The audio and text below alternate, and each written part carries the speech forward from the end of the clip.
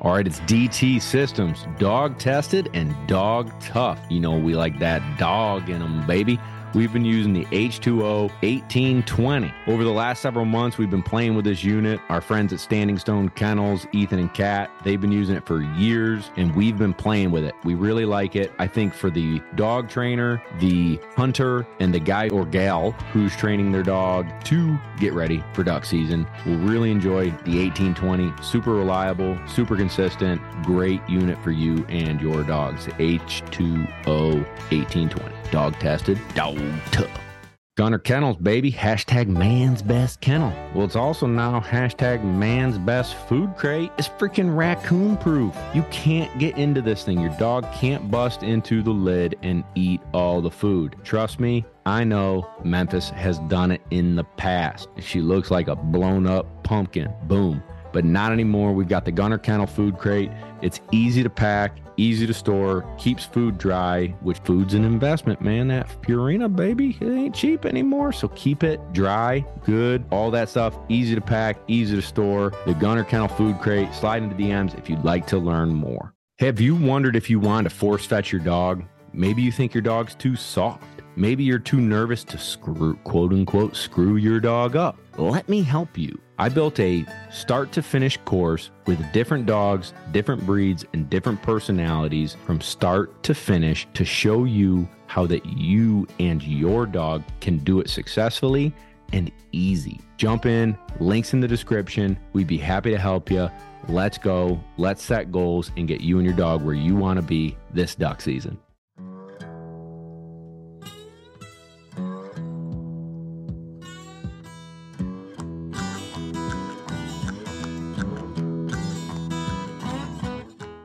What's going on, everybody, and welcome to another episode of Lone Ducks Gundog Chronicles, baby. We got a good episode coming up. My buddy, fellow New Yorker, Tom Davis. Tom Davis is an educator, a human and dog educator. He doesn't call himself a trainer.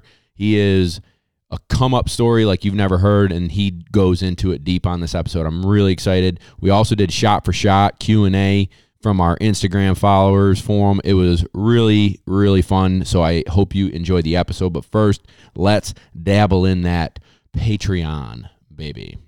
Now, we appreciate every single one of our patrons. It's a ton of fun. We have bi-weekly happy hours where we jump on live like a Zoom for all you 2021, COVID folks who had to go to the office and skip the office and do Zoom. We do Zoom happy hours, having a beer, a brewski, some may say, talking dogs and dog training, and then I'm on there answering your questions and giveaways and exclusive hunts where we went and hunted with Pit Boss.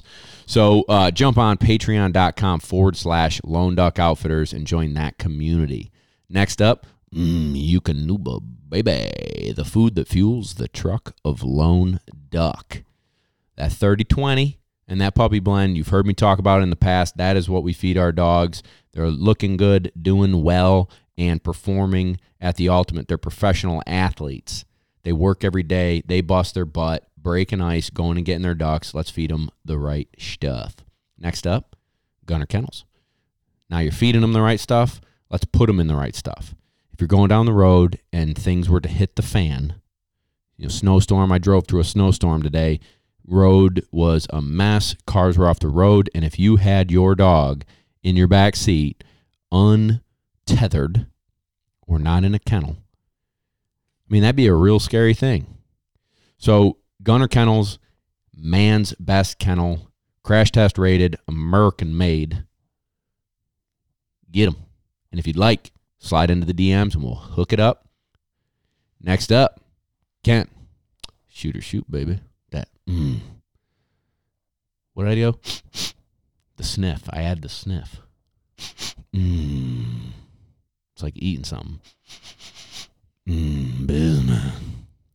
Now, I'll be very frank with you all. I did not kill a lot of ducks this season. But when I did pull the trigger, a duck fell out of the sky. It wasn't for anybody's fault other than poor weather conditions. We scouted our butts off. It was a slow darn season. So if you got a slow season and you see a duck within range and you pull that trigger and you are on that duck, the last thing you want to do is see it cripple, fall into the weeds, and not be able to recover that duck. So you shoot him with a bismuth, knocks him stone down dead in the decoys. Your dog goes out and gets it. You high-five your buddies and say, bismuth, baby. And they'll be like, what are you doing, man? You got the sniffles? We got the COVIDs? No, just shoot him bismuth, baby. Giving him the business. Get him the business with the bismuth. Next up, smoke him if you got him. Tonight I put, thank you to Ben, Hunter's owner, brought us some back straps, venison, deer meat back straps. Was on the Traeger tonight. We seared it in bacon grease on the cast iron skillet. Got it nice and a little bit crispy right there. Put it in the Traeger. Smoked it to 135, medium rare, a little bit of rare. Kevin, how was it? Just owe Ben a big thank you. Yeah. Darn good. Yeah. Atta baby. Next up, Dogtra e-collars. This is the collar that our guest tonight, Tom, and I both use and have used since the beginning. And I loved his story about his dog, and we'll get into it in the show here.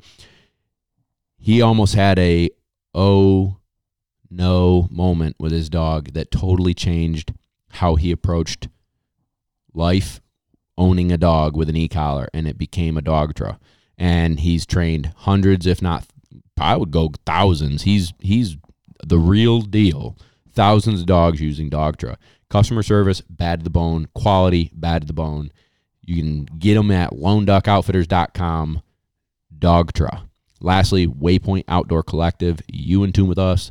We in tune with you, baby. All right, Tom. Thank you so much for joining the show. Let's get into it. Sure. Yeah. My name's Tom Davis. I'm I don't know. I guess I'm a dog trainer / educator / teacher / artist / content creator / whatever. So I live in upstate New York and operate 2 different dog training facilities out of upstate New York near the Saratoga Springs, Clifton Park area. So on the contrary of popular belief, upstate New York is actually way upstate. It's not 10 minutes outside of Manhattan. So yeah, so I'm about 4 hours from the big city north, and we have a couple different dog training camps, and we do all sorts of different stuff with dogs, to behavior modification, to puppy training, to e-collar work. So do a little bit of everything. That's cool. When did you start that business out by? Well, so everybody, if they don't know, I'm from Syracuse, New York, and so he's maybe an hour and a half to 2 hours away. So we've met in Vegas at SHOT Show, but never met in New York. So it's kind of crazy. Yeah, it is. Yeah, everyone always thinks that when I say upstate New York, they immediately say like Western New York, like not even Syracuse, like Buffalo, Rochester. Yeah. Anyway, but yeah. So I started working with dogs professionally, and the way that I guess justify that is taking money from people and getting paid for working with dogs, right? Because I think every dog professional, or most dog professionals that are in the industry now, always like to say, I've been doing this my whole life. Right. And I think that's true to a lot of degrees. I think a lot of people who end up working with dogs have always had a passion, love for dogs. And so anyway, I started professionally working with dogs about 13, actually like closer to 14 years ago now. So I started a dog walking company essentially. And that's kind of what got my foot in the door of working with dogs with different behavioral stuff, and kind of got me into really doing behavior modification and figuring out. I can go really granular. I don't know how deep you want me to go into it, but that's pretty much how I got my career. That's what I love the backstory, man. I want everybody who's listening to feel who you are, and so do I. I want to know, a dog that changed it for you. That's like, this was a challenge. This made me, it special. Okay. Yeah, let's do it.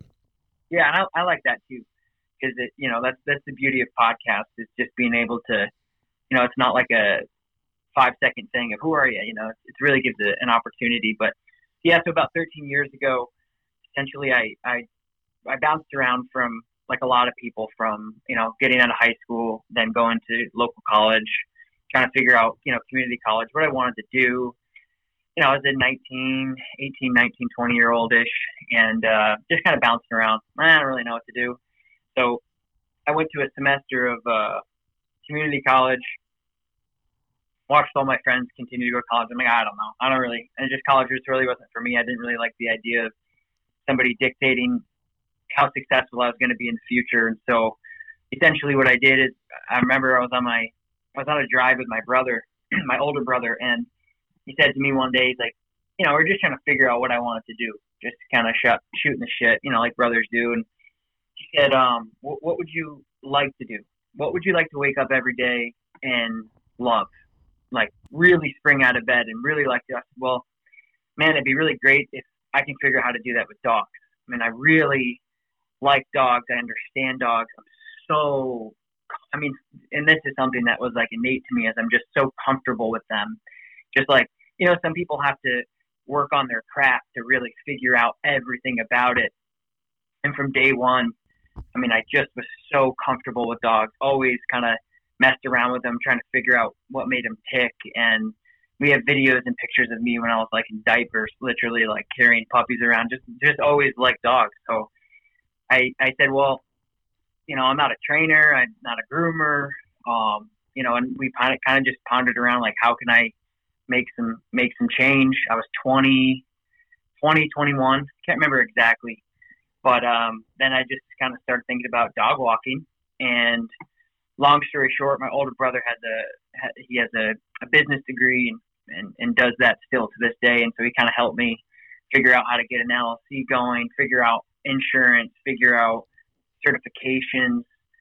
And so essentially that's what kind of built things up for me, was just getting my foot in the door with dog walking and basically doing like $15 30-minute walks for every dog that I could possibly get my hands on. And to be honest with you, dog walking as a business isn't as successful as it could be, and it was really tough, to be honest with you. I remember I did it for like 3 or 4 years, just not making any money. Right. Literally like just nothing. It was like, I remember you ever been to a Stewart shop up here in upstate? Oh yeah. No. Great milkshakes. Cool. Yeah, exactly. So Stewart shop. So Stewart's is just like a local gas station, but they have like, just macaroni and cheese and hot dogs and milkshakes and ice cream. And anyway, so I remember having this old Nissan truck. It was like a T something. It wasn't a Tundra, but it was like lower than that. And it was like a little 2-seater. And I remember just doing my dog walk. So pretty much from the age 19 to 23-ish, I started. I'm really bad with timelines, by the way. I don't know. I guess I could write it down, but then what's in the fun of that? So I started, just doing dog walking. That's what I was doing. I was going out and I was walking people's dogs. It's pretty self-explanatory, just going in their house, walking them while they're at work. But the Stewart shops are pretty much everywhere in upstate New York. And I had a truck that I couldn't go on the highway because it would fall apart. It was just too, I couldn't afford like anything more than that, right? So I just remember beating around for 2 or 3 years in different beaters and buying peanut butter sandwiches from Stewart's.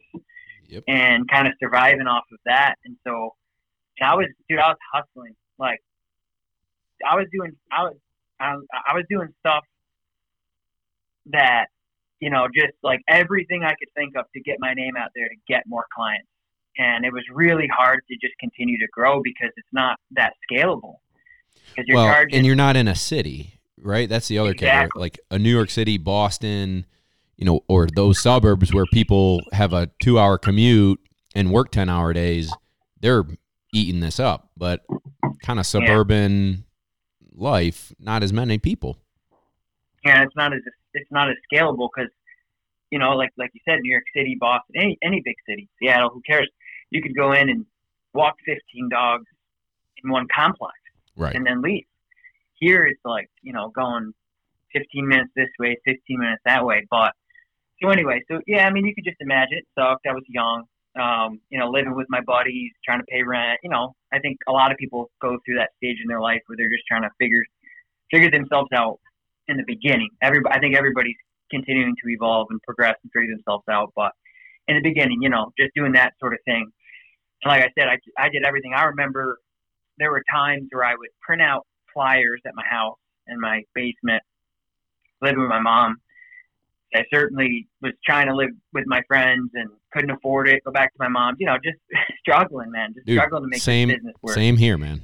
Same here. It was tough. So I just remember printing out flyers, rolling them up, rubber band flyer, roll up, like all that stuff, going out and just shoving mailboxes in, I would do everything, man. It's kind of how I learned how to market myself. As I would look at demographics, I would go out and look at demographics. Facebook started to become, more and more popular. Instagram started to become more popular. So I was doing the best I could to promote myself on there, learning that whole thing. And so, yeah, but the real thing is I was trying really hard. I was working as hard as I possibly could as a young adult, trying to fuel this fire that I had inside me for dogs. But what ended up happening is I started cutting my teeth a lot on behavioral dogs, because these dogs couldn't go to daycare. These dogs couldn't be let out by anybody because maybe they were aggressive, fearful, had anxiety. So I started to really kind of gravitate towards working with these dogs who couldn't go to these other very social gatherings like other dogs could, like a daycare. So that's where I started kind of like getting into working with dogs. And so I really just did that for a while, and of course, just like you go out, you work dogs. Doesn't matter if you're a groomer, a field trial, beagle and hair, retriever. Like if you're working dogs, you're working with dogs, right? You got 2 or 3 leashes on you at all times. Your pockets are stuffed with decoys, tugs, treats. Your clothes are always dirty. You can't have nice things. You're running off coffee. You don't get a lot of sleep. I mean, a dog person is a dog person. Right. And it's a lifestyle. And I was doing that, man, for a long time. And this is when all my friends, and I think people between 18 and 23 years old are in college, and they're building their career and building their knowledge of reality in the scalable future. And I was working with dogs professionally, So that's, I say professionally. I made enough money to keep the lights on. And so I did that for a while, and, had an opportunity to also start working with some daycares and collectives and helping them with their daycare centers. And so things like that, man. I mean, it was so long ago, it's hard to remember, but that's how I really started working with dogs professionally and moving and gravitating towards working with clients and their dogs and training. So when you made that switch from walking dogs, what was your next switch? Was it a facility? Was it going into homes and actually teaching the owners what they need to do with the dogs? How was that? Yeah, so there was a switch. Here's the switch. And this is kind of like this is my story, and this is why if people understood things at a macro instead of in an agenda, I think that this would help the dog community, having different political views on what you should and shouldn't do. And I naturally got into the dog world very organically, very naive, very serendipitous. I just kind of floated in there because I was like, shit, this is the next thing. So essentially what ended up happening is on one of my dog walks, I had this client that lived on the railroad tracks, and you had to go over the railroad tracks to get to the trail. It was an Australian Shepherd that was an absolute nightmare to other people, very aggressive. But again, it was just one of those dogs where I had to walk the dog because this guy couldn't find anybody else that would handle the dog, and I didn't mind because he was fine with me and he was fine with my dog. So my St. Bernard Thompson, who recently passed, I had him.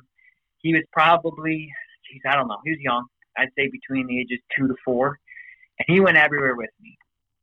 And so throughout the whole process of me becoming a professional of where I'm at now, I had a lot of ups and downs. I had to live in friends' basements. I had to live in backyards. There was a time where I spent a whole summer going into the fall in my buddy's backyard in a tent because I just wouldn't give up on the whole thing. People were like, go out, get a job. I worked at pizza shops in between the dog training gig, but I never gave up. I was like, this is what I want to do. I feel like it's right. Everybody kind of has their own plan in life, and this felt right to me. So my dogs were another big piece of my life. My parents broke up or split up when I was young. My dad moved away. I still have a great relationship with him, but he just wasn't around. My mom worked full time, so I was really just me and the dogs. And as I continued in my career, I got Thompson, my St. Bernard. And like I said, I was bouncing in between my friends' houses, trying to rent out places myself, getting evicted because I couldn't afford it, going back to my mom, so on and so forth. The whole poor kid, woe is me type thing. And my St. Bernard Thompson was my right-hand man, and he was with me throughout that whole thing. He slept in the car with me, he slept in the tent with me, moved around. So he also went on dog walks with me. And I was out with this Australian Shepherd, went over the railroad track, and he was off leash because he listened pretty good. All my dogs always listened pretty good. You just, you have a good relationship with your dog. Chances are they'll probably listen to you. Yeah. So in theory, that's how it works, right? So I was going over these railroad tracks. I had this dog, Australian Shepherd, on a harness, and my St. Bernard was off leash. And I walked over the tracks, and I looked to my right, and my Saint was just gearing up to give me a big old play bow. So he's kind of like stiff up like this, and he's looking at me, and he's all just ready to pounce, to play bow and think this is fun. So he did, and there was this moment, and it's weird. I play this back all the time, but I looked to my left, and I saw a light, which is a train, and I looked to my right, and there's Thompson, my St. Bernard, who was evidently wanting to play, which is a terrible place to play. So I just started kind of walking towards them like, hey, buddy, let's go. I mean, train tracks are not super wide, so it's like, hey, just get off the tracks and we'll talk about it later. Right. Well, he just kind of got this, I don't know, in him, and he just started running down the tracks away from me, right? And I'm like, son of a bitch. He's running down the tracks. Yeah. So I have sandals on because it's in the summer. I have this dog on a harness, and I don't know if you've ever messed around on train tracks too much, but they have these big, wide planks, obviously, in between the tracks that the track lays on. And in between that, they have the big rocks that kind of keep everything into place. They're not like little gravel stones you find in the driveway.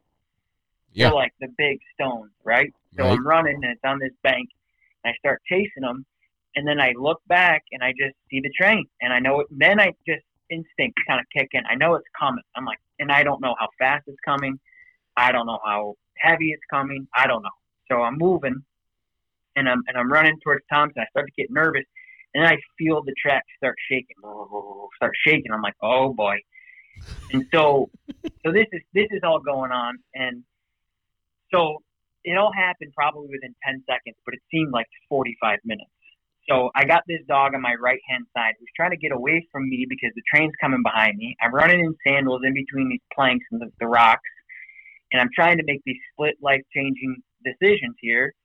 And so long story short, I jump. I don't know what made the decision for me to do this, but I don't know if you believe in God or whatever, but I'm telling you right now, I don't remember making these decisions that I made. Apparently, what I did was I jumped with the leash in my hand as the dog that I'm walking is trying to get away from me because there's a train about 3 feet from him. I jumped, grabbed my St. Bernard by his back, and barrel rolled off and pulled him off the tracks, and then the train just went by. Jeez. Dude, insane. I mean, I get chills thinking about it. And so I kick off because there's a big, usually, train tracks really aren't flat for the most part. They're on a berm, like they're kind of built up. Yep. So I kick back, and I'm sitting there, and I'm squeezing my dog, right? And he's squealing and reaching back trying to bite me because I won't let him go. Right. And he doesn't know what's going on. I'm freaking out. And, yeah, man, so long story short. That's when you became a Dogtra user. That's when I said, okay, this is the scariest thing ever, right? The conductor got off with another guy with a clipboard, and he was ready to fill out a death certificate. I was that close. They said they thought I was dead, 100%. No, it was bad, really close. So after that, I started researching off-leash training, off-leash work. I said, that was the scariest thing. That's still to this day. Now, hopefully nothing happens remotely close to that ever again, because that's about the scariest thing that's ever happened to me. And so I started researching off-leash training. I started researching what I could have done better, and then I came across this trainer in the area named Janine Lazarus. She's actually based out of West Virginia right now. She owns Good Lad Dog Training. She's a British lady. She's a little bit older than me, and she was training dogs in the area. And I reached out to her, and she said, "Hey, I'd love to. I said, hey, I need off leash work. It's something you do. I saw your website. You do e-collar training. I don't know what the hell it is. I don't care. My dog and I just almost died. I need to control my dog. And her website kind of went over the e-collar and what it is. And I'm like, yeah, that's great. I don't care if she would have sold me hot cross buns. I don't care. I just never wanted that to happen again. So I met up with Janine, and she started introducing me to the e-collar. And then she started she still is a very kind, nurturing, brutal British woman. I mean, I remember so many times I said, how do you talk to your clients like that? She says, it's easy. I'm British. Okay. Okay. So anyway, so that's how I started getting into e-collar training, using my very first unit, a Dogtra NCP something or other. Oh, yeah. This was 10 something years ago. I think my first Dogtra was a 300M. I don't remember. I think it was like is that right? NCP? Does that sound right? I think you're right. That's what I have, right? So I was like, okay. She showed me the prong collar. She said, this dog's too big to be off leash. You need to leash him up. I said, well, he's going to pull me. She said, well, here's a prong collar. He's 150 pounds. You're not going to use that thing. I'm like, all right. So anyway, man, fast forward, right? That's kind of it. Now, there's one other thing that I didn't mention, because sometimes I do, sometimes I don't. But again, you said you wanted to get granular, so I will. In between, so before Thompson, when I was bouncing around trying to figure my life out, I wanted a St. Bernard. Love the breed. Fell in love with them. Just one of those breeds you find, and you're like, man, I love that. I don't know why. I gravitate towards them, much like anybody else that loves a particular breed, I guess. Yeah. As I was bouncing around, moving on the road, trying to figure my life out, having no money, well, I ended up just being stupid young and dumb and saving up enough money to buy my own St. Bernard. St. Bernard at the time was $3,000, most expensive I have ever paid for a dog. And, of course, for a broke, trying to figure my life out, very, very new green business owner, it was way more money than I could afford. But I ended up saving money, my dog walking, purchasing this dog. And my mom kicked me out of the house again, because I'll never forget this. It's funny as hell. She told me that she's not living with the dog that has to back out of her room to get out. And I said, okay, fair enough. You didn't sign up for that farm. So anyway, so when I got that dog, I moved out indefinitely pretty much from her house. And he went everywhere with me too, dog walking and everything. And I was still bouncing around from pizza shop to pizza shop. I worked at Applebee's at one point. Anyway, one night I was driving him over to see my friend's buddy. I was driving to my friend's house to show his kid siblings the puppy, because St. Bernard puppies are one of the cutest things you'll ever see. Right. He was about 5.5 months, so he's still pretty big. I mean, he's probably like a Labrador Retriever size at that point, but he's still a puppy. He's still cute. And I was driving over. His name is Saint. I was driving over one winter evening, and I said, "Hey, I'm coming to your house. Show your family." I was really close to my friends because I lived with them. I got kicked out of my house a lot, trying to figure life out. So I said, hey, I'm coming over because they're basically my second family. I said, I want to show you my new puppy. So I get there and show him the puppy. And I went in the back of my Jeep and grabbed him, and he flopped over, and he was blue. His mouth was blue. His nose was blue. What? And I was like, what the hell? Yeah. And I pull him out, and he's lifeless. And I just put him on the garage floor of this house. And I just dragged one of my best friend's family outside to see this new puppy, and I plop him on the ground, and he's dead. Jeez. Dead as a doornail. Yep. So I'm screaming, yelling. I'm like, he's dead. He's dead. They think I'm joking. They think maybe I trained him to do this dead thing. I'm like, no. Anyway, man, I forgot to mention that. That is a big part of why I really didn't give up, is because after he passed, I said, in what universe does a 20-year-old kid have to save up all of his? I mean, it's like a Disney movie. I saved up all my money to buy this dog I got kicked out of my house from, to work so hard, to then have him pass away at 5-6 months. Right. And I just told myself I'll never let his name live down. I'm going to help dogs the rest of my life.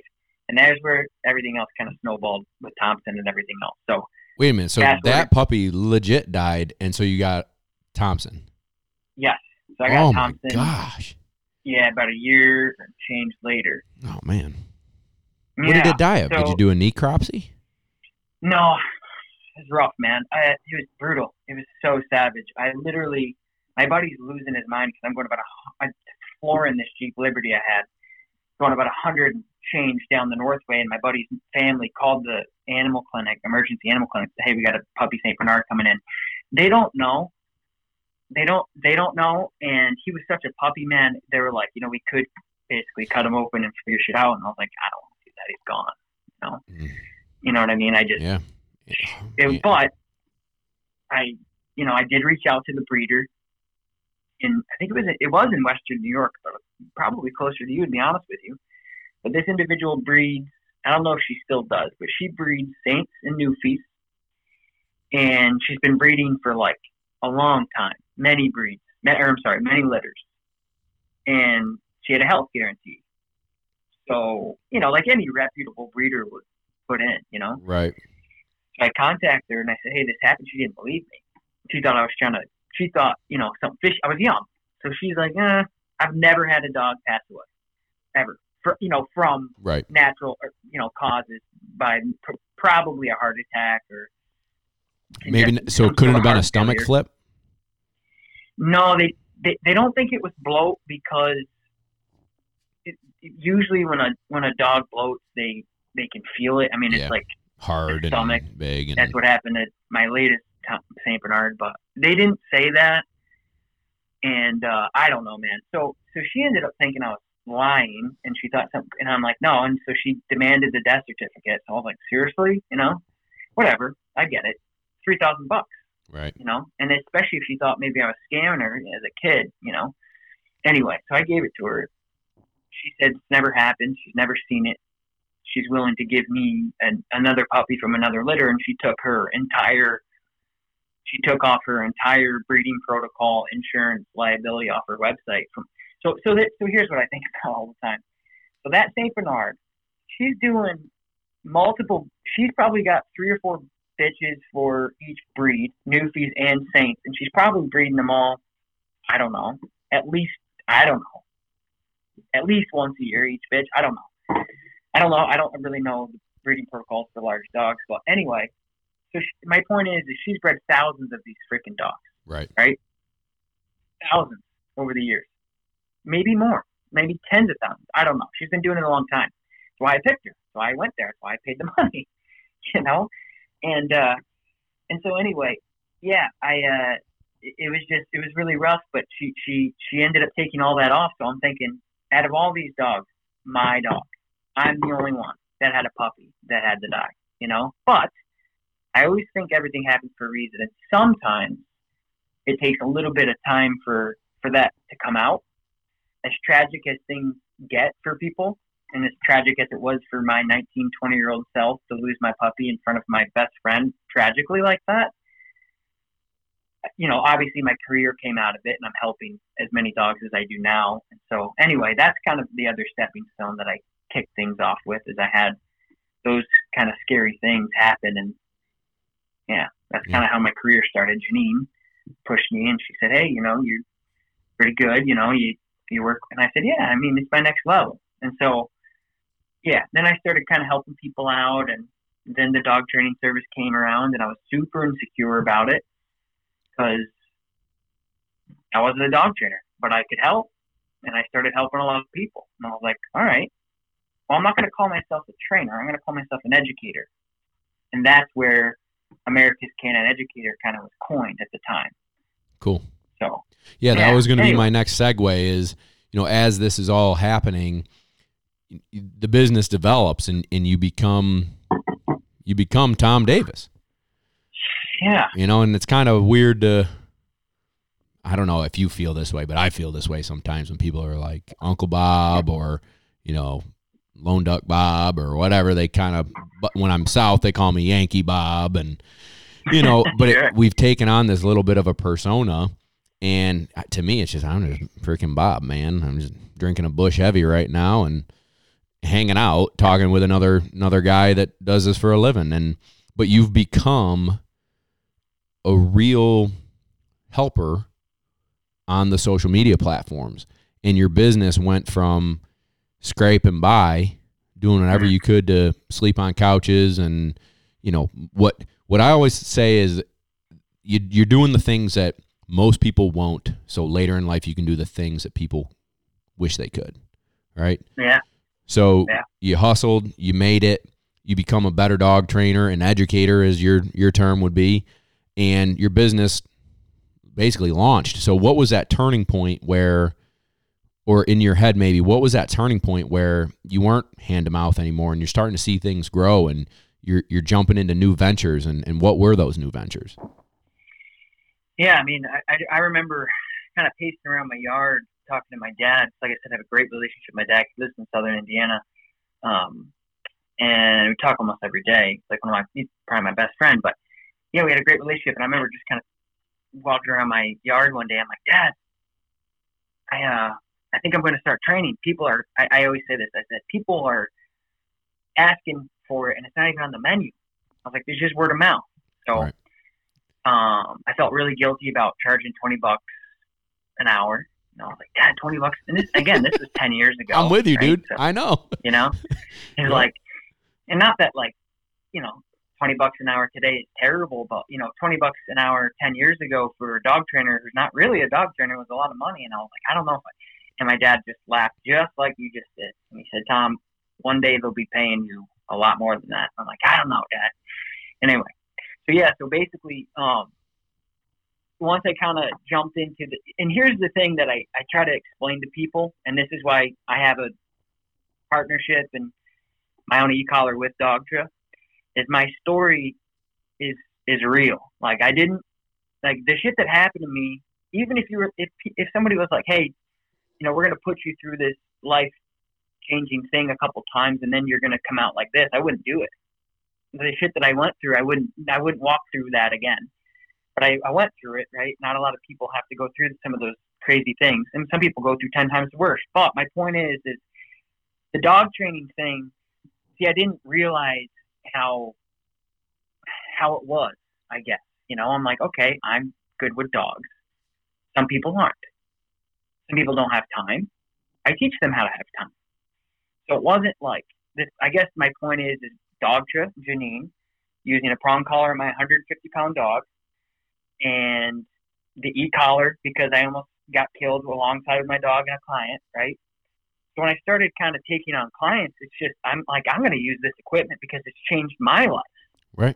Right? That's something I really like to point out to people is I don't use Hermspringer prong collars because I get paid to, and I don't use Dogtra. These are things that help me just like you or anybody else in their trade, in their craft. A photographer with their first camera that they're really comfortable with that help them grow and to be who they are, whatever. So anyway, that's something I always like to mention before I get into like the next steps for me is there were things in my life that really made me understand why I do some of the things that I do and how I do them today. And they still hold true. The equipment that I use for any particular dog that I'm working with, we're talking about pet obedience. We're not talking about gun dogs and field dogs. I mean, we're talking about Karen and Bill that have a Rottweiler and a Border Collie, and they work 50 hours a week. Those are the types of dogs that I'm working with, right? Right. It's something I always like to mention too is just kind of the organicness that I got into working with the dogs, and so started working.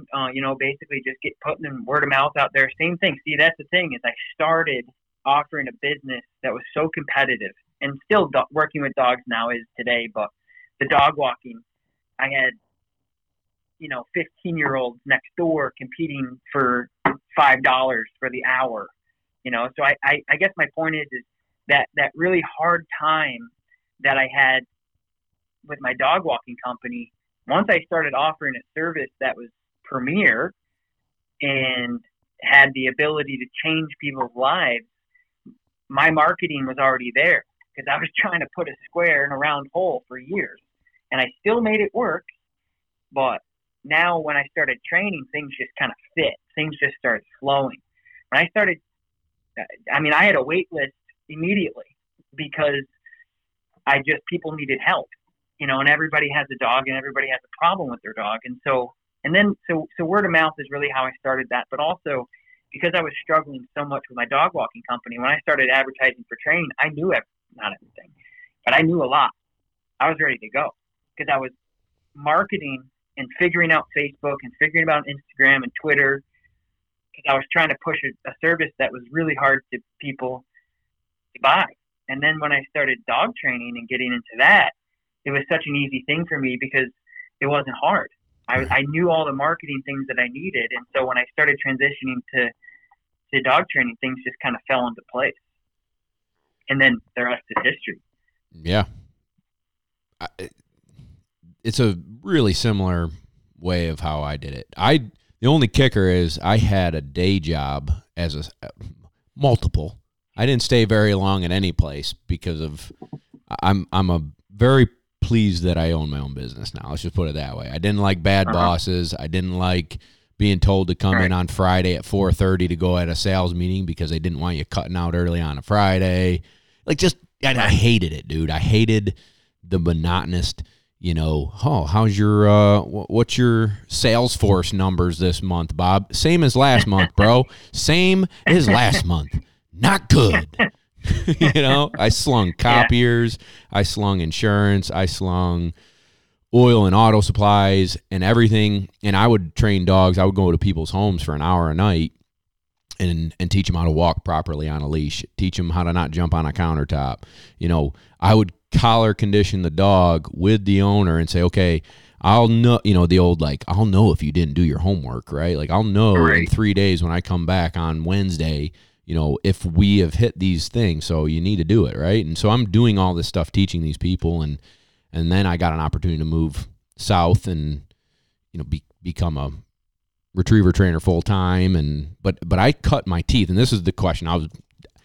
I'm elaborating or digressing because I couldn't remember what I wanted to ask you, but long story short, that's where I cut my teeth was Cesar Millan, was reading the book by the monks and their German shepherds and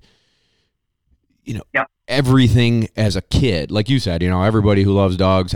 My parents are going through our basement right now and finding little notes from when I was 6, and I'm drawing a Labrador and a German Shepherd. I want to be a police officer and train police dogs. I want to do, I want to have a Neapolitan Mastiff, right? And it's like, what 7-year-old says that, right? Yeah. So, that's kind of a similar game, but as you're developing your skill set as a, educator, right? So you go from dog walker to, your friend, you said Janine, right?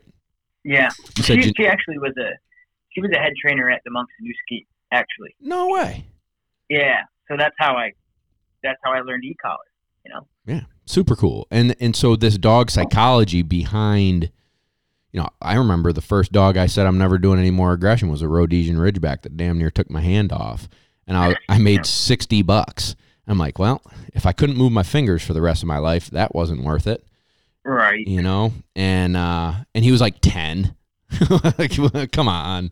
I was an idiot and I wasn't prepared, and neither were they, and whatever. Long story short, but a Cesar Millan and those kind of books really helped me understand more than just come, sit, down, place.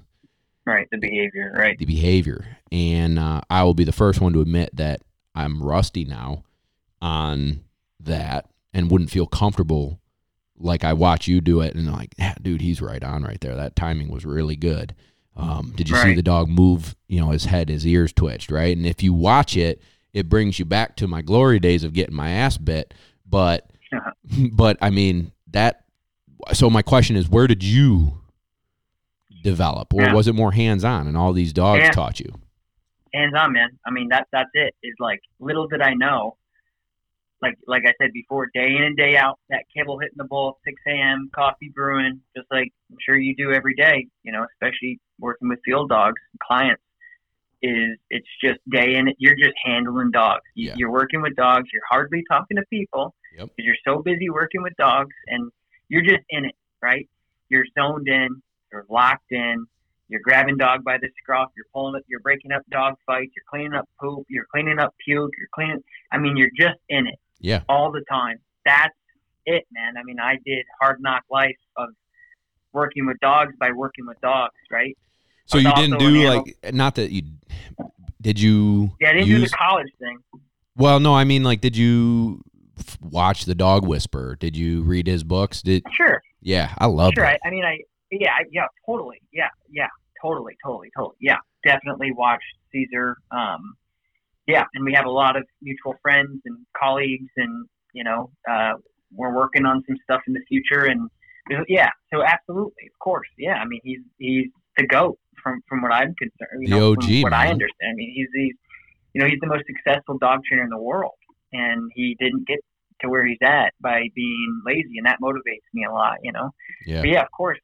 But I mean, to answer your question for anybody out there that's listening, Caesar also had a television show for he still does, I think, for 15 years. So he's big for that reason, but he's also really good at what he does. But for anybody that's listening that's maybe wanting to get into the industry, because I get that question often, I'm sure you Same might here. have gotten that in the beginning.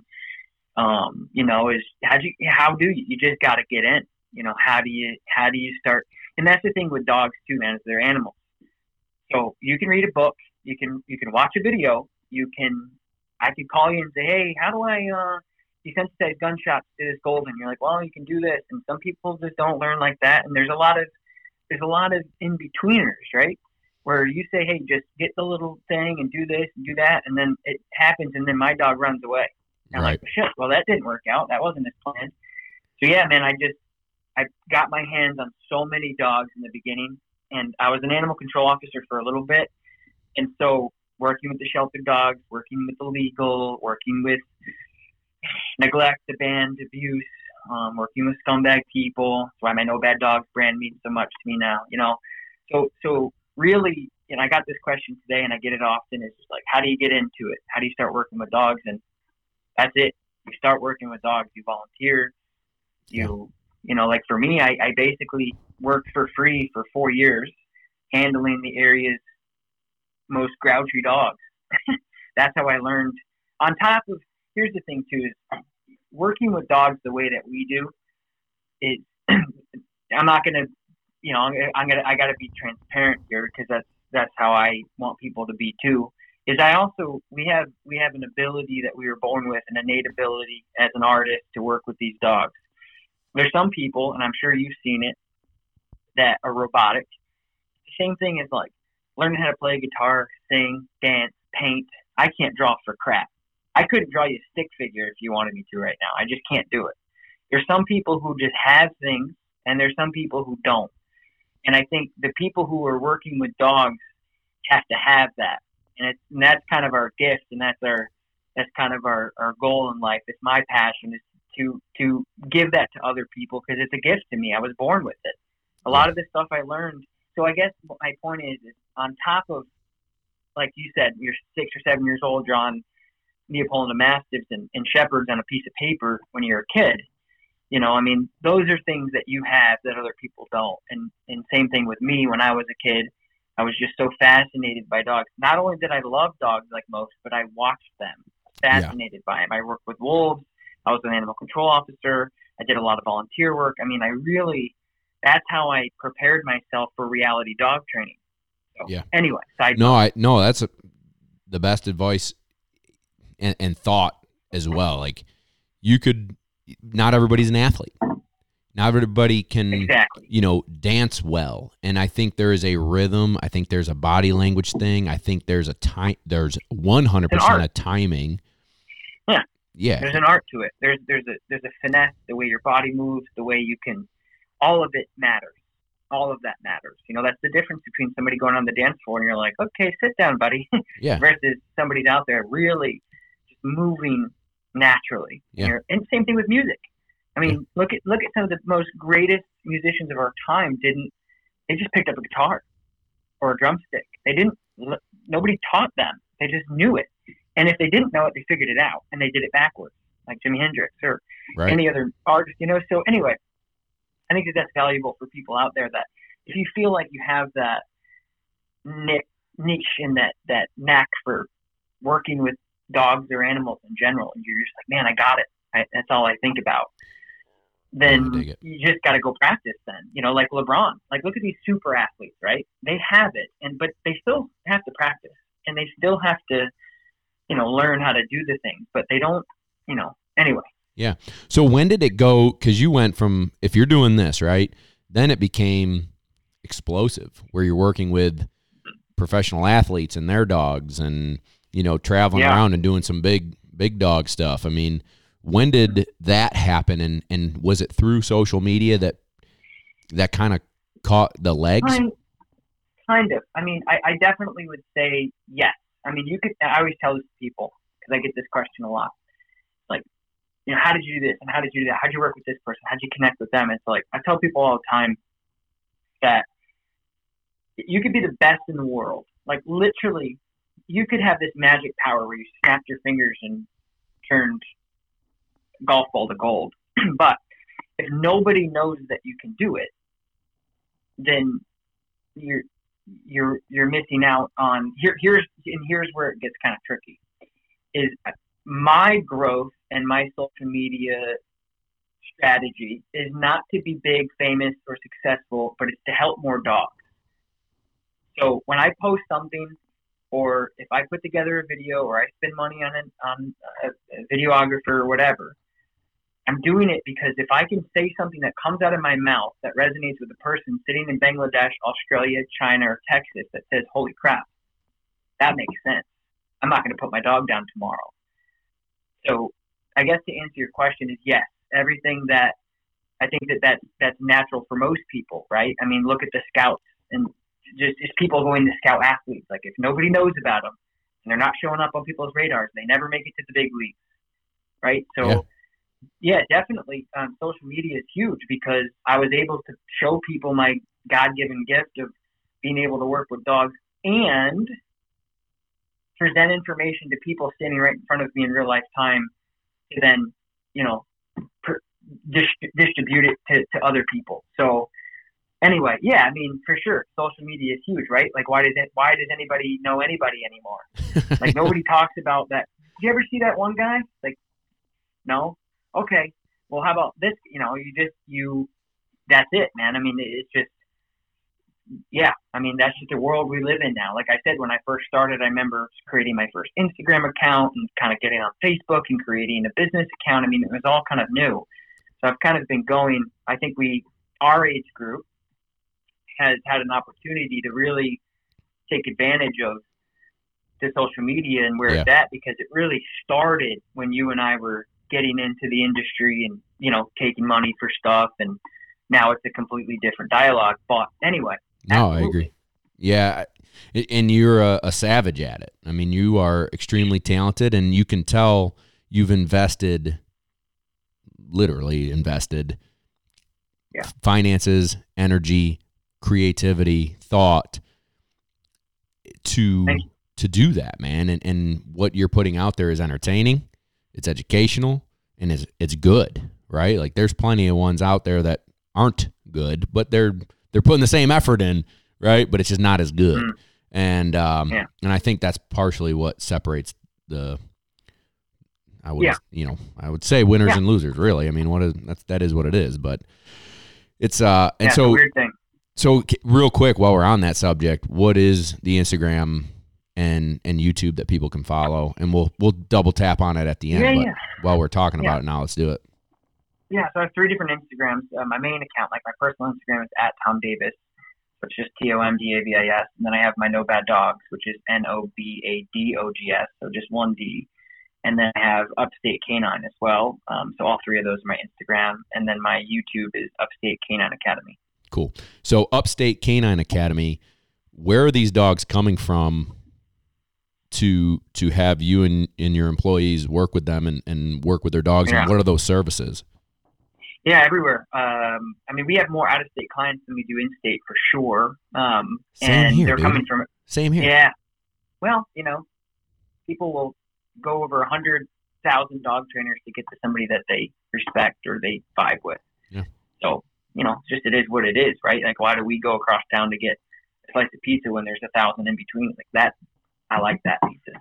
Anyway, so all over. And we provide everything. We do a board and train service, so everything from behavior modification to off-leash training to basic obedience, pretty much soup to nuts, anything that you could think of with dogs other than service dog work, scent detection, retrieval. Like, we don't get into the specialty stuff. We really just train pet dogs. That's our main focus and our forte. And then, of course, we do one-on-one sessions too for the local peeps as well. Cool. And then tell me about No Bad Dogs, because that's relatively new venture from what I've seen, right? Like a year and a half, maybe? Yeah, right. So the No Bad Dogs is kind of something we've been talking about this whole podcast. It's just, we have the ability to understand dogs, where you can look at a dog and see what they're doing and see what they're air sensing, see what they're looking at, see what they're scratching. I mean, we just know. We can pick up on that. And typically, historically, my clientele is behavior modification with a pet owner, right? So I think that's one thing a lot of people, and it's one discussion that doesn't happen in the dog world, which I think would really help a lot of people to just understand everybody's in different lanes. Everybody's in different things, What you're good at is not what I'm good at, and vice versa. And that goes for every dog working type of classification. But anyway, so yeah, that's kind of like what I do is that. And what was the question? No, I think No Bad Dogs.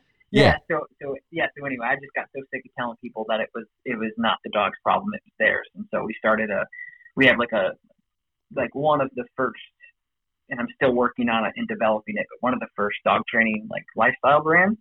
So we're making lifestyle equipment, and we're putting really passive aggressive things in the back of t-shirts to, shit like that. We're very No Bad Dogs is also the name of my podcast, and so it's kind of like my slogan, but it's become its own identity and its own brand. That's cool, man. I dig it. There may be no bad dogs, but there are definitely some dinks out there. Yeah, and the thing is, dude, it is and of course, if you get on, if anybody's looking at your stuff, you're under a microscope all the time. Oh, and yeah. so there's people no bad. Today, somebody commented, "No bad dogs, BS." I'm like, listen, you're missing the point, right? Yeah, exactly. You're missing the point, guy. Yeah, you're missing the point, Richard. And I work with a lot of different law enforcement officers, and same thing with you. I mean, you work with a lot of working dogs, real working dogs who are supposed to be savages, who aren't supposed to really have any control. They're just to hunt, flush, retrieve, kill, whatever. Yeah, right? dude.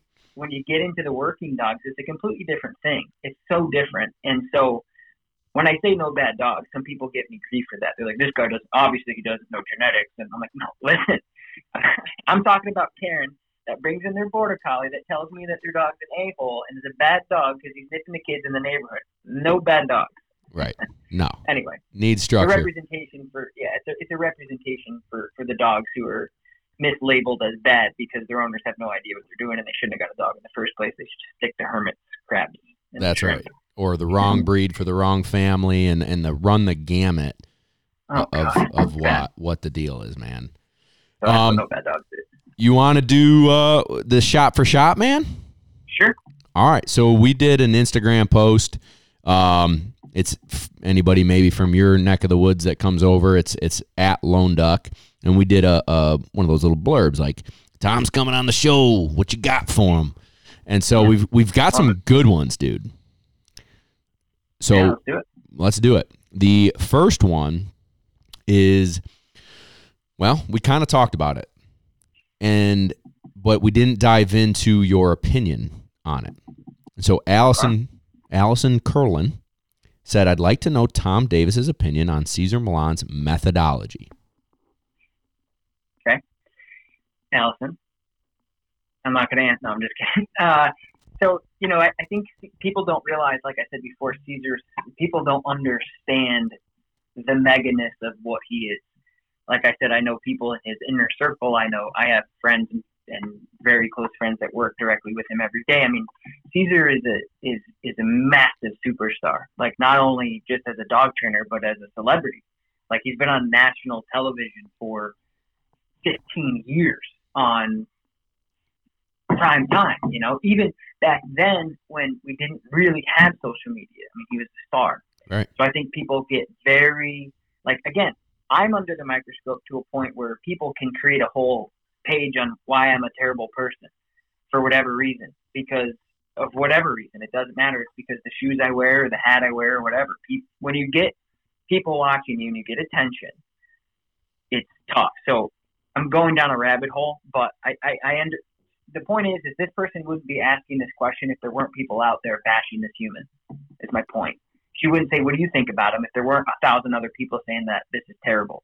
Right. So I think just in general, Caesar's not a trainer, he's a behavioralist. He's somebody who understands dogs to the core because he worked with dogs his whole entire life, living on the streets of Mexico, working with street dogs. And so he has a little edginess to him. And because he was put on national television and he's got millions of people who watch what he does, he's criticized every single move. So his methodology, a couple of things I don't like are, the alphaness. I think that's overplayed. But I don't think even when I say something or even when you say something, the dog owner is going to take that and put it in their own way. And right. Unfortunately, Caesar says an alpha thing. Now there's this whole alpha thing, and it's overplayed, right? Dominance overplayed. Like it exists, of course, to people who really know dogs, but we're not riding home on it. So I think his methodology is a balanced person who understands operant conditioning, who also understands being assertive. When a dog's a complete jerk and losing their mind and is stressed and anxious, and he says, hey, knock it off, and he handles it, and the dog becomes less stressed, I think that's beautiful. I just think, just in general, his overall message and his gift and the amount of people that he's helped is way bigger than people who don't agree with him because he's famous. I'm going to absolutely agree with that. I think, to add a side note, I think if someone were to listen to this show from 2 years ago, there's probably something I said back then that I wouldn't say now. Yep. We're having a fluid conversation, just two dudes talking, and I may say something that really I wish I said it this way, but in the moment I'm not editing this, and so right. Similarly, now he can edit their show on Nat Geo, but the point is, in the moment when that dog needed a correction, he gave it, or he snapped it out of, the dog's fixated on a dog walking across the street and he does this. Well, was it a little harsh maybe to watch? Okay. Did it do it? Okay. Right. And so, can we critique it? Maybe. But in the moment, what he taught America and the viewership was, what I would maybe take away from it is that it's a dog. It's not your baby. Sure. It's not your baby. It's not your they are your best friend.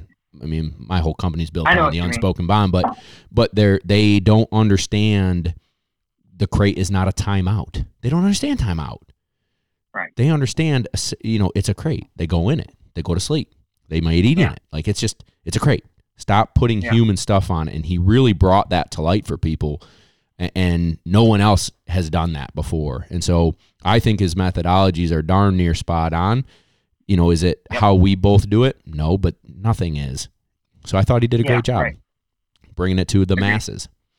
All right. Agreed. Next up, Patch the service dog. Mm-hmm. He said, thoughts on double transmitters on one dog. Now, we don't know what this really means, but maybe he saw someone run 2 collars on a dog, or maybe you have. I haven't, but well, that's not true. I'll explain my version of it, I guess, in a second. But I don't know really where he's going for it, but if you do, go for it. I don't. I've never done it, but I have seen people do it in the hunting world because they want to make sure that the dog is, like, if one dies or one isn't connected, or one, like, especially if you're doing like rattlesnake avoidance, mountain lion hunting, stuff like that, where your equipment is life or death. I've seen, and especially in the sport world too. So IGP, Schutzen, French ring, Mondio ring, dogs that are like high caliber, like Olympic dogs. That's people's whole life. Yeah, I've seen double receivers, but for the most part, unless you're, even then, like it's a little overdone. But it depends on what you're doing. Like that's the beauty of dog world, is the context is huge. That's what makes or breaks. Right. Or context. You might do it exactly context. Yeah. So I would do it when we teach a dog to run a blind retrieve where they don't see something fall, and I send them out into a field on a straight line, and I stop them on the whistle, blow the whistle, they turn and look at me and sit down. There's this whole process, and I'm not going to get into it right now, but whole process of teaching that sit to the whistle. And there are some dogs that pick it up super easy, and then there are some dogs that are awful. And I will have the collar on their neck, totally normal. They get it. They've been taught it. This is not their first rodeo. And then I'll strap that sucker, another one, on its back near its butt. Yeah. Right? And so I'll apply low stimulation on the butt, and that sucker's butt will hit the ground and be like, oh, hey, good dog. Look at you. You did it. Yeah. Right? And all of a sudden, the light bulb goes off. So I'll do that. But I've never had like such a tough dog, and maybe this is where he's getting at. I've never had to double whammy him. So I don't know. I wouldn't agree with that. If you got a double whammy, we got another problem. Yeah, as far as the correction goes, I don't think that would ever be appropriate. But I can also see if you get a really collar smart dog too, you could teach him to go to different directions with different sides too. Yeah, I know. I thought about double tap. Yeah, double tap on the left or the right, get him to turn directions or something. Yep. All right, K_Gilbert2. At what age do you start getting more serious about your training? Well, I mean, for any training. Sorry, I'm going to take the lead on this really quick. Yeah. I think for any. You're the guest, man. This is your show today. Yeah. For any training, I think as soon as you get your dog, I know that's huge for y'all. I mean, I did a program with some dogs out in Wisconsin. We did some golden retriever dogs, and they started neurological stuff when they were days old. So I don't think it's ever too early. But it depends, again, context, right? What does that mean? We're not correcting dogs at 8 weeks. We're not sitting, but we're training. We're still training. That's right. You know? Yeah. The word you used several times tonight is context. You know, the minute we get them home, and I've been doing stuff I've got 4-week-old lab puppies right now, and we've been doing things with them, like you said, early neurological stimulation. We're putting them on different surfaces to get comfortable playing on different surfaces, da-da-da-da-da. Yeah. But when I get them home, you're crate training. Yeah, you're house breaking. Yep. Yeah, you're not jumping up on me. Yeah, you're not getting on my couch. Like, that's technically you're training. Always training. Yeah, you're always training. But I would say, like a kid. Go ahead. Oh, no, I was just going to say, like a kid, you know, when they're young, they're always watching mom and dad. They're always learning. Yeah. Dogs, puppies are the same way. When do you think you flip the switch? And that's probably not what they were asking. When do you flip the switch to, all right, we've done the treat training with sit. You have an understanding. Now I'm going to start holding you accountable. And again, that's probably still context, but when it's like, all right, let's start introducing the e-collar. Let's start making sit become sit and stay there for a while. Well, I think, you kind of answered it is once the dog already knows the behavior.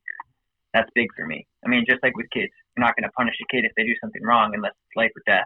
But as long as the dog understands what you're asking them very well, I think it's appropriate then. Because again, it depends on the dog. Depends. I mean, you can get a 12-week-old Dutchie or a Malinois or a GSP, and they'll know sit, and you can start holding them accountable at 12 weeks. But you get a golden retriever that hasn't done anything a day of their life until they're 6 months. You can't correct them for that, hold them accountable, and punish them for that stuff. It's not fair. So I think it's just really about if the dog understands the behavior. That's it. If I gave you an 8-week-old puppy and you developed it the way you develop it, when would you start collar conditioning on average? Collar conditioning. Geez, that's such a popular question. It's so hard. This comes up every live I do with Dogtra. And, you know, again, this is kind of redundant, but it really comes down to the dog. But if it was my dog, let's say it's like a drivey working dog, I don't know. How old's the dog? Two months when I get it? Yeah. Baby. Conditioning or training? All right. Well, that's a great. Like putting the collar on and not doing anything with it in the beginning, or actually using the stem? Actually using stem. I think it's the same thing as corrections. I think as soon as you start using what I call exterior training things, so it's like something other than maybe food or a leash, so a tug, a ball, an e-collar, prong collar, I think that those things can be added in as soon as the dog starts understanding things. So that could be as early as 3 months, 4 months. For my clients, I say nothing really below 6 months. But again, like, who's the chef in the kitchen, right? Is it me or is it Joe that likes dogs and, you know, wants to do e-collar training? Yeah. No, I think your answer's spot on. I usually tell people 6 months because it's going to take them that amount of time to get the dog to understand the commands first. Right. which will lead into Jacob Mills. Can you discuss both of your individual philosophies on e-collar conditioning? Yeah, you want me to go first? Yeah. Super simple. Like I said, like e-collar conditioning, I learned from Janine, who was a head trainer at the Monks New Skeet, so it's very kind of on level to how they teach it. And it's essentially just getting an e-collar that has low enough levels so the dog can get some levels and not get corrected. So they just basically register the remote collar, and that's something that's then layered over pre-existing behaviors. So when you're conditioning the remote collar, it's basically just layering over the e-collar for negative reinforcement. So turning the e-collar on until the dog does what we want, and then shutting it off as soon as the dog complies. So they understand two things: A, where the e-collar is coming from, because I'm using a lot of verbal cues in the beginning, and B, they know how to shut it off. Very, very simple concept that can take, again, the right chef in the right kitchen about a week to do, conditioning-wise. Doesn't mean your dog's off leash in a week, but that means that your dog understands it. So that's really how I layer it in. I don't necessarily teach new behaviors with the remote collar. The only time that I use the e-collar as a correction is what I call a intervention stage. And 9 times out of 10, I'll use the HPP on a dog for 280C or 1900, and it's just a vibrate, and I'll use that as a correction without any conditioning. But again, it's a really aggressive dog, and it's going to make me safer. So that's pretty much my path. Yeah. All right. So my thought process is, my goal is to teach without the collar first. So once the dog understands what I'm asking of it, using a leash and treats and repetition and some new different environments, and I'm getting them to perform what I've asked all around kind of thing. And so we've got an understanding of what I'm asking of them, and they're getting decent at it. Now I'm going to overlay stimulation on one command at a time. So I personally like to start with here, the come or here command. And so they're getting stimulation until they get to me. It's low level. I'll scale the level up to build an understanding of the faster you come, it's turned off, and then I scale back down, and then I scale up, and I scale back down, and I scale up, and I scale back down. And it's over like basically 5 sessions that are super quick, right? Like 5-minute session on a check cord, either someone holding the dog back, or maybe they're on like a tie out and they've got almost like a pulley system where I'm holding them back a little bit and then give them the leash, and they, hum right to me. And then like when they get to me, they win the World Cup. I'm cheering them on like this is the greatest thing ever. You just turn that pressure off. You already knew what here meant, but now there's something with it. Yeah. Then I do heel, sit, and then kennel or place, right? So I can send them to the dog bed, and as soon as I get on it, pressure turned off. Hey, what a dog. You're the best dog in the world. And so that's how I do it. And you're right. It's not super long, but I do it for known commands. There are other trainers out there that I would say maybe we could have a mini discussion on, who will get a dog in, strap a collar on the dog immediately, and I'm not savvy with the lingo, but maybe you would be, where they are just the buttons held down until the dog performs a task. Maybe it's sit. Dog sits, pressure's turned off. Pressure's on, it sits. Or it's getting further away from the person, it comes closer to them, pressure's turned off, right? And so it's teaching the dog what the collar means, but the dog is figuring it out on its own, how to turn it off, and I don't really like to do that. Yeah, me either. It becomes stressful. That's why we always do like pre-existing behaviors. That's right. Just like you said, you say come or here, and the dog snaps around, turns to you. And it depends on the dog. We get this question a lot. Do you turn it off when they come, or do you turn it off when they get to you? It depends on the dog and what you're trying to do. There's a lot of opportunistic dogs that I find that if you turn the e-collar off, they'll wander off and find something else to do. There's also a lot of really enthusiastic dogs that you hit that e-collar stim, they turn around and they're heading for you like the Kentucky Derby, and you can turn it off halfway or you can turn it off right when they come because they're not stopping.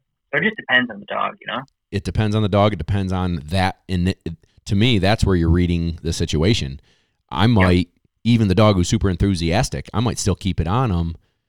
Sure. And then they really won the World Series when it's turned off. And, or I'll feather it, like being, like a nick, you know, or they slow down, they get a little bit more, or, you know, it's just a feathering act. It's a finesse of this session. I might not do it that same way next session. It's not play by play. Right. It's in that moment. I'm seeing the dog show me this.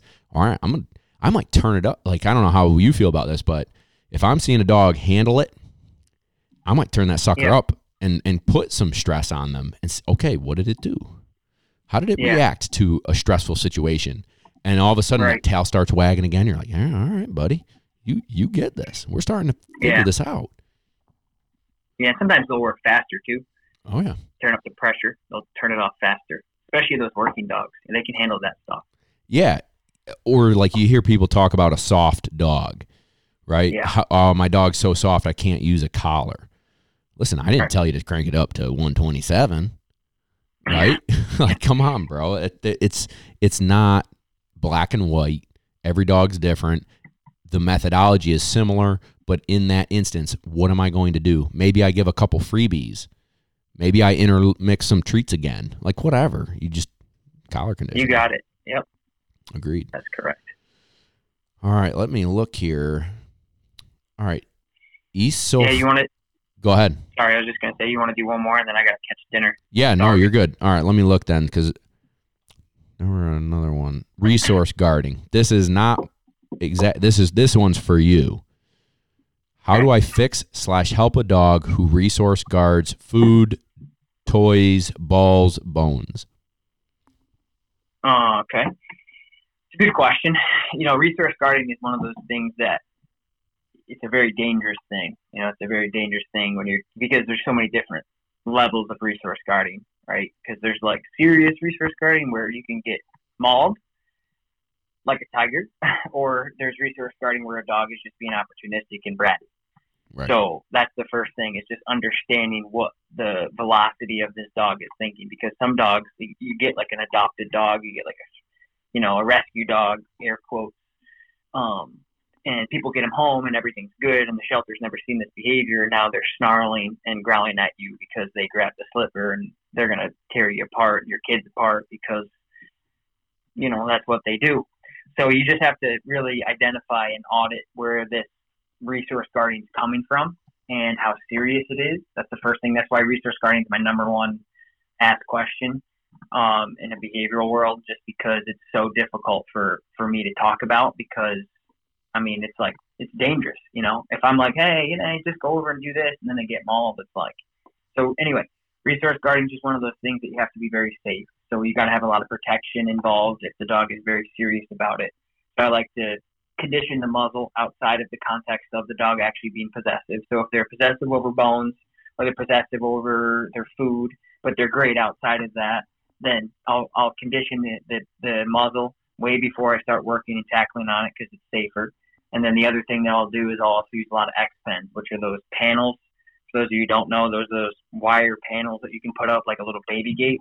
And I'll actually work with the dog, and I do that on my videos a lot too. So I'll work with the dog with a leash on one side of the panel, and I'll work on the other side. I can also do this like a chain link fence, and I'll start working on things like that. But to be honest with you, a lot of times it's relationship development. If you have a dog that starts becoming resource guarding or having possessive issues, that's because they feel like they can. That's right. Like, none of my dogs are going to grab something and growl at me. Right. You know, that's just not appropriate. You know, I put food on their table, really good food too, you know, and it's just not going to happen. So I think a lot of it also comes down to their relationship, because a lot of dogs, depending on the breed and the genetics of the dog, can be more, I guess, inclined to be possessive than others. You know, like a lot of herding dogs can be more possessive than others because they like prey, and they'll go and get a toy and they'll keep it and they'll say, this is mine, I killed it myself. So I think it's just a safety thing, and just understanding that it's also potentially a relationship with the dog. So I guess to answer it in short, without, you know, being unsafe, is muzzle condition, and then teach the dog out, teach the dog leave it. But I think most importantly, at the end of the day, teach the dog that if they let go or they lose focus of what they're focused on, they will externally get paid by you by equal or greater value. So if a dog is possessive over their food dish, and you have them on a leash, and they go to the food dish and you walk up, and you pull them away and they start getting growly and reactive, again, like, you have to be a professional, handle that. I'm not expecting Karen or Dave to do this tonight with their golden retriever in front of their kids, but that's kind of like the gist of how you would really work with this dog, is understand. I just did it with a dog, actually, in my latest YouTube video with a Rottweiler. And I think the video is called, Can I Train This Stubborn Rottweiler? He's not really that aggressive, but he's definitely possessive, right? You get a dog that's possessive over something, and it can turn pretty ugly pretty quick. So I literally spend 35 minutes with leash pressure teaching the dog that if he engages into me and not the item, he's going to get paid with the same tug or the same food that he's actually trying to go after. So that is one of the tougher questions to answer, because it can be so dangerous for dog owners to do it by themselves for obvious reasons. Right. Yeah, I think it boils down to a lack of leadership. Then the dog over fixating on anything. So at a young age, curbing that so they don't get overly crazy about X. And a lot of folks feed into it. Oh, it's funny. Look at him. He's a puppy doing this, right? And then he becomes 80 pounds, and it's not funny anymore. Right. But, I think there's some lack of leadership there somewhere, because like you said, anyone can come into my house and take a bowl of dog food away from one of my dogs. Right. They just understand that that's just what happens. So, no, I agree with you, man. Listen, Tom, I know you got to run to dinner. I appreciate your time. Do me a favor and tell everybody again where they can find you on your different platforms and, your specialties real quick. And I truly, truly appreciate your time tonight. It was fun chatting with you, man. And I love a great come-up story of somebody who busts their ass and doesn't quit and ultimately becomes rewarded, because you are an overnight success, right? That's what everybody thinks. Oh, yeah, overnight success, right? Yeah, sleeping in the backyard. Come on. Yeah, this guy popped out of nowhere. Right. Yeah, man, no, I appreciate it. Always a pleasure. I love chatting with you. I don't really, connect with a lot of dog people in the industry because I'm too busy putting my head down and doing what I do. And so it's always a pleasure, man. You're one of those people that I can definitely sit back and talk to and relax with. So I appreciate you having me on. My Instagram handles are @TomDavis, @UpstateK9, @NoBadDogs with 1 D. And my YouTube is Upstate Canine Academy. And, and I primarily work on educating dog owners about the variances of tools and the operant conditioning and the 4 quadrants and how dogs understand different things. And every dog has a different, training approach. And I specialize in education and teaching. And I'm really not in the dog business. I'm in the people business, because that's 97% of my job is teaching dog owners what their dog is doing. So that's my thing. So if you're interested in anything like that, you can head on over. I also have a podcast. It's called the No Bad Dogs Podcast. You can check out the podcast as well. Awesome, man. Thank you so much for your time this evening. And I swear, when I get back from the South, I'm either coming to you or you coming to me. Sounds good, man. Just let me know. You have my number. I know. I'm pumped now. I'll be texting you at midnight. It'll be awesome. All good. No worries. All right, man. You have a great evening. Thank you so much for your time. Hey, patreon.com/Lone Duck Outfitters is a community that we built to help you and your dog on your journey to next duck season. There's videos that don't hit YouTube. There's happy hours where we drink a couple beers and I answer your questions every other week. And by the way, if you join between now and September 1st, you're entered to win a hunt with me and Kevin and other Patreon members. So jump in, let's go, join the community. We appreciate it, and we'll see you there. Hey listeners, Nick Larson here, host of the Birdshot Podcast. As fans of this show, you may be interested in the conversations on the Birdshot Podcast, where we discuss all things upland hunting, from upland birds and their habitat and conservation, to the shotguns, bird dogs, and gear used to pursue them. Whether you're a seasoned upland hunter or just getting started and wanting to learn more, I interview a wide range of guests, each with their own unique perspective and valuable experience to share. If you're on the hunt for more upland hunting conversation, please consider subscribing to the Birdshot Podcast today.